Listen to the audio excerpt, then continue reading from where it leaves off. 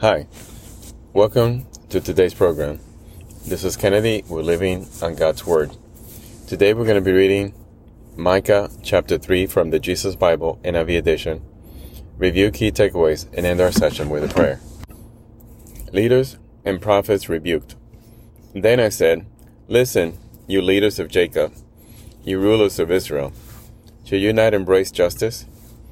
You who hate God and love evil, who tear the skin from my people and the flesh from their bones, who eat my people's flesh, strip off their skin and break their bones in pieces, who chop them up like meat for the pan, like flesh for the pot. Then they will cry out to the Lord, but he will not answer them. At that time he will hide his face from them because of the evil they have done. This is what the Lord says. As for the prophets who lead my people astray, they proclaim peace, if they have something to eat, but prepare to wage war against anyone who refuses to feed them. Therefore night will come over you without visions, and darkness without divination. The sun will set for the prophets, and the day will go dark for them. The seers will be ashamed, and the diviners disgraced. They will all cover their faces because there is no answer from God. But as for me, I am filled with power, with the Spirit of the Lord, and with justice and might, to declare to Jacob his transgression, to Israel his sin. Hear this, you leaders of Jacob, you rulers of Israel, who despise justice, and distort all that is right, who build Zion with bloodshed, and Jerusalem with wickedness. Her leaders judge for a bribe, her priests teach for a price, and her prophets tell fortunes for money. They would look for the Lord's support and say, "Is not the Lord among us?"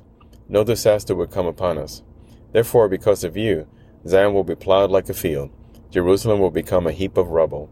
The temple hill a mound overgrown with thickets. This is the end of Micha Chapter 3. So again, here we see the Lord prophesying of what's to come to Jerusalem, to the people of Israel, and the reason why. So let us pray. Father, thank you for opening up our eyes to our future. A future if we listen to you, and a future quite different if we disobey you.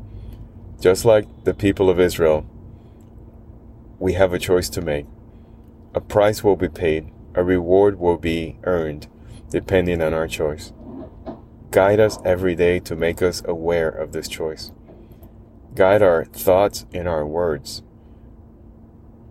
Keep us from getting distracted, thinking we have to defend and prove ourselves to others.